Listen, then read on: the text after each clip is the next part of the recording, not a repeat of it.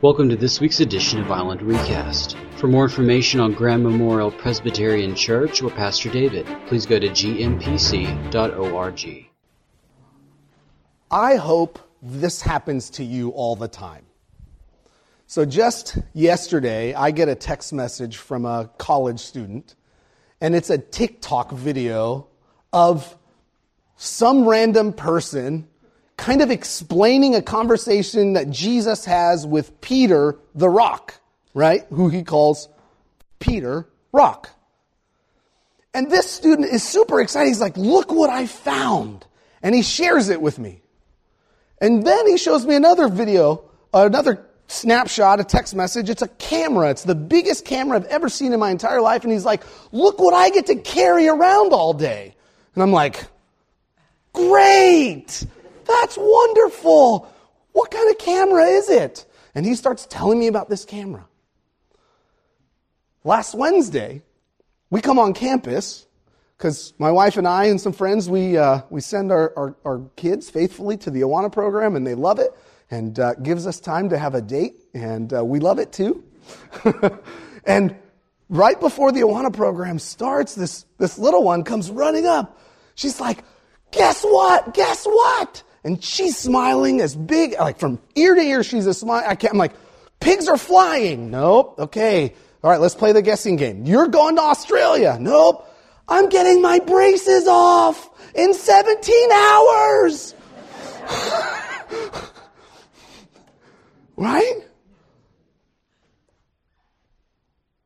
I have some more news to share with you. It's a really exciting news for the Joseph family. We got a puppy. Oh, good. Just making sure, right? Okay, good. We got a puppy. And this puppy is the cutest thing ever, right?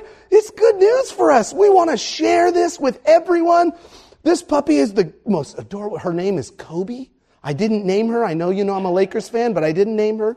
Her name's Kobe. She plays and runs and chews on everything and anything she could get her mouth on. And the boys love running around, and then after a while they get pooped out and they're like, okay, Kobe, we're done playing. But when we brought her home, we were super excited. We wanted to share her with everyone. We took pictures of her. We're like sending it to family, and they're like, oh my gosh.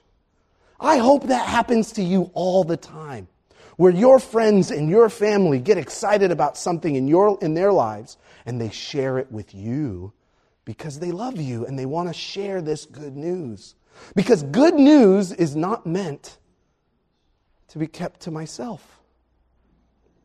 It is not meant to be hidden somewhere. Good news is meant to be shared. And we, the church, have the best news ever. There is no greater news than the news that we have to share with others in our family and in our community and around the world. I have more good news to share with you. You ready?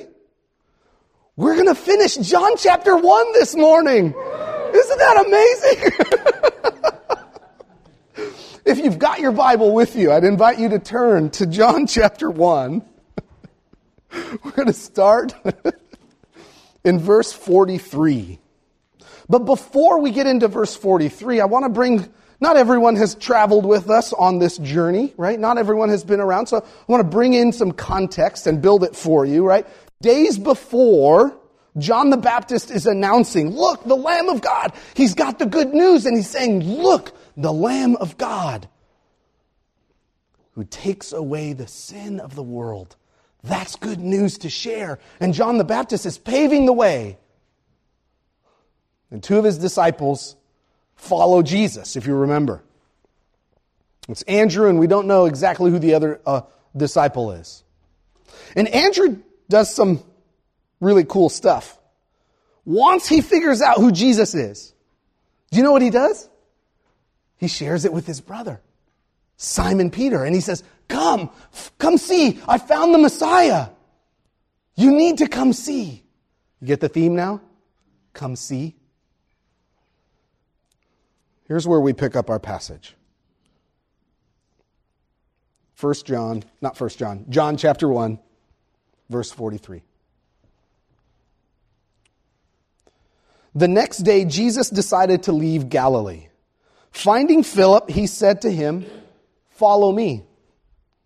Philip, like Andrew and Peter, was from the town of Bethsaida. Philip found Nathanael and told him, "We found the one Moses wrote about in the law, and about whom the prophets also wrote, Jesus of Nazareth, the son of Joseph." Nazareth? Can anything good come from there? Nathanael asked. "Come and see." When Jesus saw Nathanael approaching, he said to him, "Here is a true Israelite in whom there is nothing false." "How do you know me?" Nathanael asked. And Jesus answered, "I saw you while you were still under the fig tree before Philip called you." Then Nathanael declared, "Rabbi, you are the Son of God. You are the King of Israel."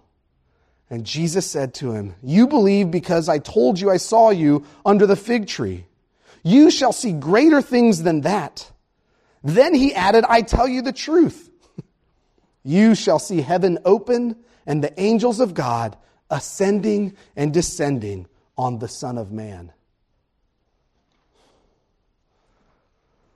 Okay, so there's a lot that happens in that passage.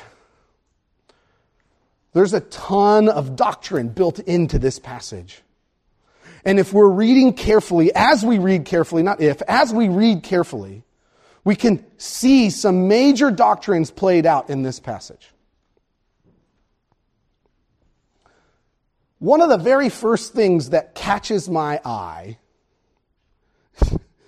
is his titles. Jesus' titles.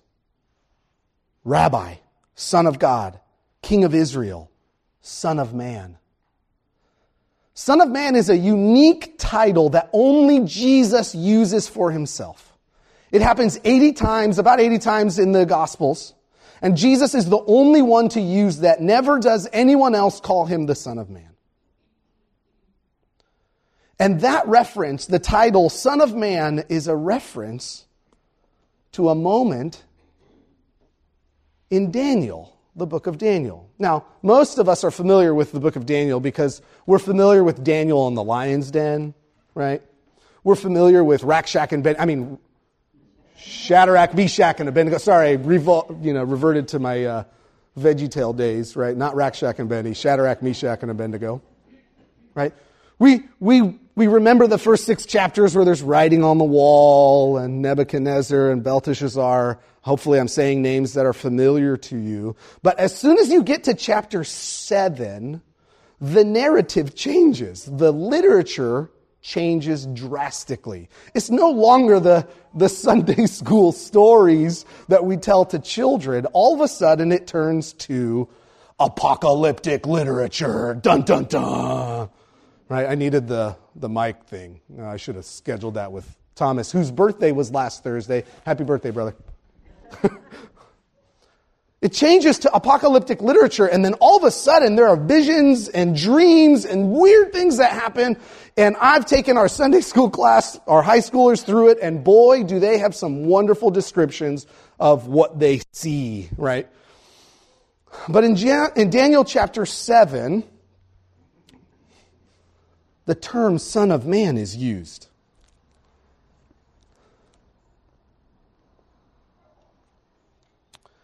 And listen to the description of the Son of Man and the authority that is given to the Son of Man.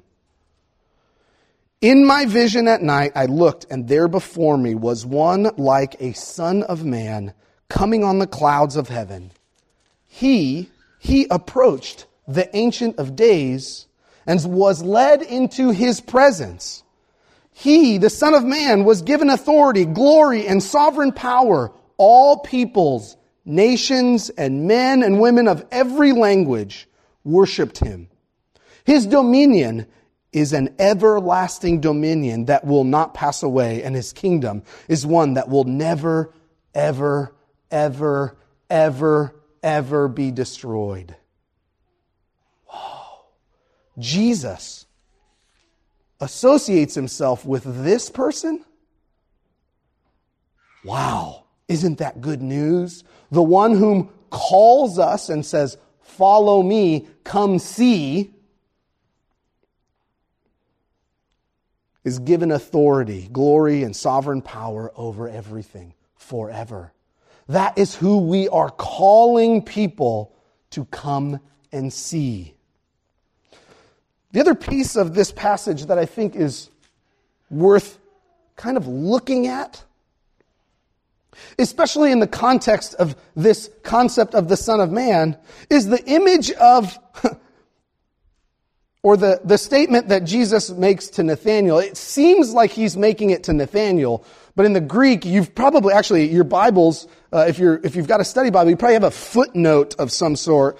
In verse 51, it says, "Then he added, I tell you," and there's a little footnote, and then it says, "the truth, you," and then there's another footnote, right? In the Greek, and because I can read a footnote at the bottom, it says, those yous are y'all, right? He's not specifically just talking to Nathanael.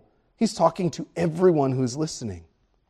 And he's saying, "You shall see heaven open and the angels of God ascending and descending on the Son of Man." Now, we have to go back even farther into the text, into Genesis, to see something similar to this ascending, descending vision.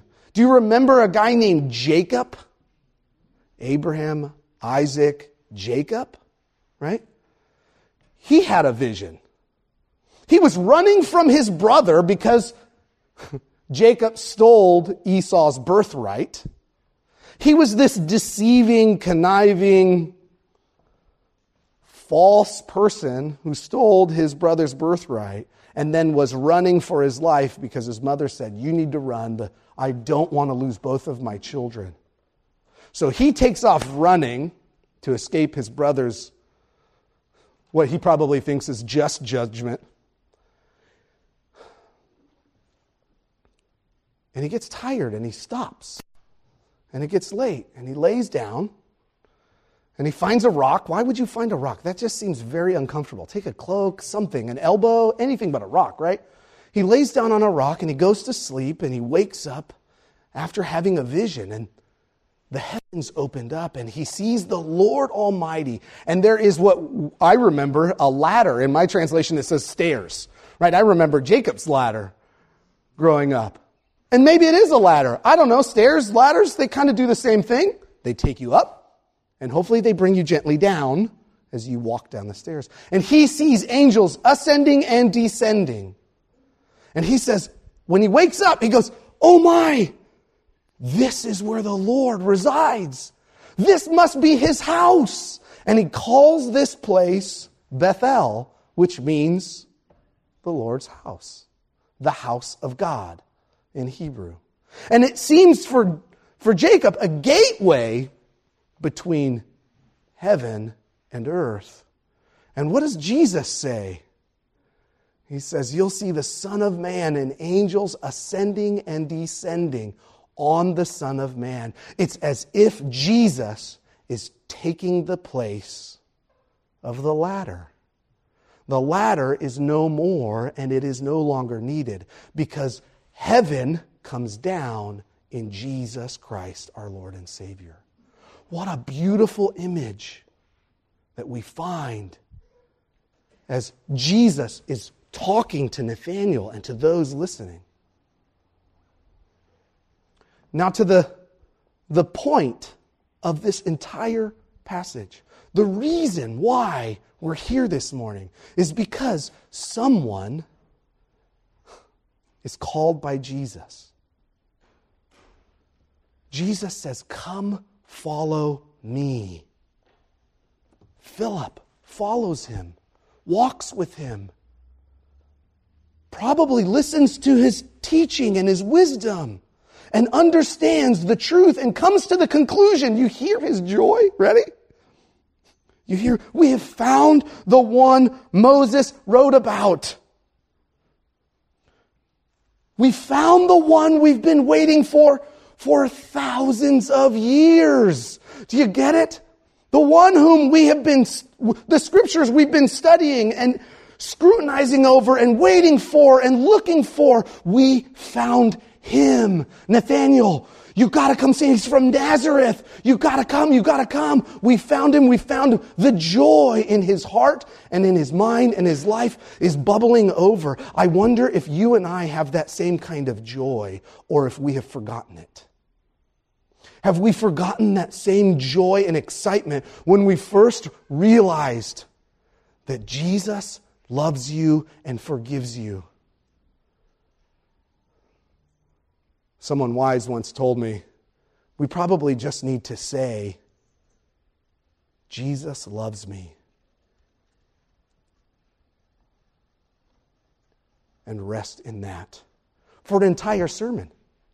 But maybe we would be uncomfortable in the silence.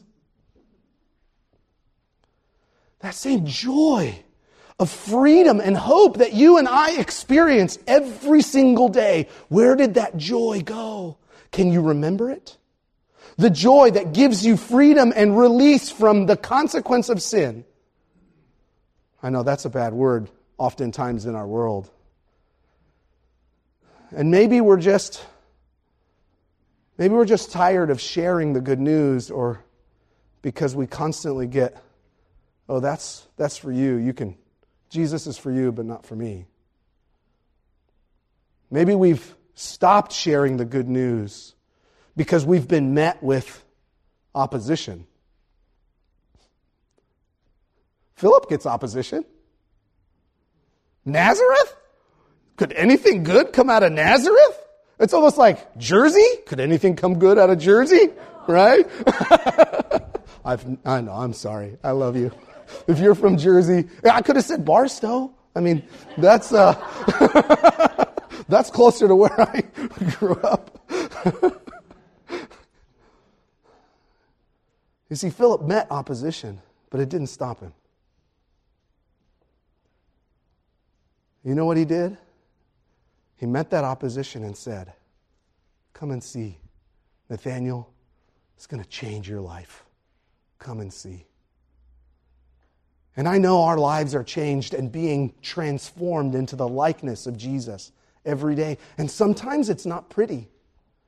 If I invited you into a brief moment into my house, just this morning, it was chaos. I couldn't find the right shirt, right? I'm getting out of the van and she's like, your sleeve button's undone. I'm like, oh my gosh, I can't even dress myself. What is happening? Right? It's messy. But boy, do we have something to celebrate.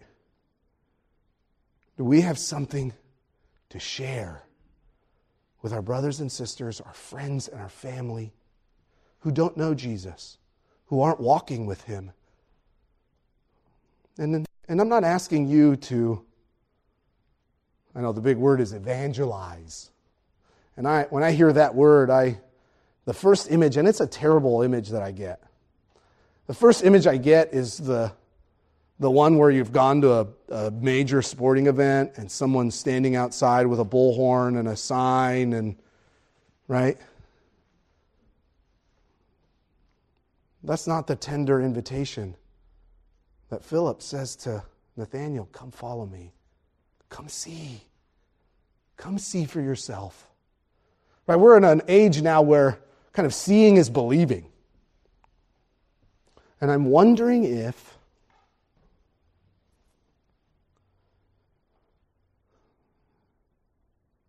the people whom you invite to come and see Jesus in you and in me. And being willing and transparent enough to say, you know what, I messed up. That's not what Jesus is calling me to do and to say and to think, and I just messed up. And the beauty about it all is I can look at Jesus face to face and say, please forgive me. And Jesus says, it is finished. What a wonderful life to be drawn into. What a wonderful relationship to be drawn into. To walk with Jesus day by day, minute by minute, Sometimes that road is hard and sometimes it's not. Sometimes it's easy because the work that the Holy Spirit is doing in us, we kind of, I don't want to do that, Lord. No, I don't want to go to my neighbor and tell him to come see Jesus. That might be weird. But it's good news. Good news is not meant to be hidden away in a lockbox. Good news is meant to be shared. Good news is meant to be proclaimed.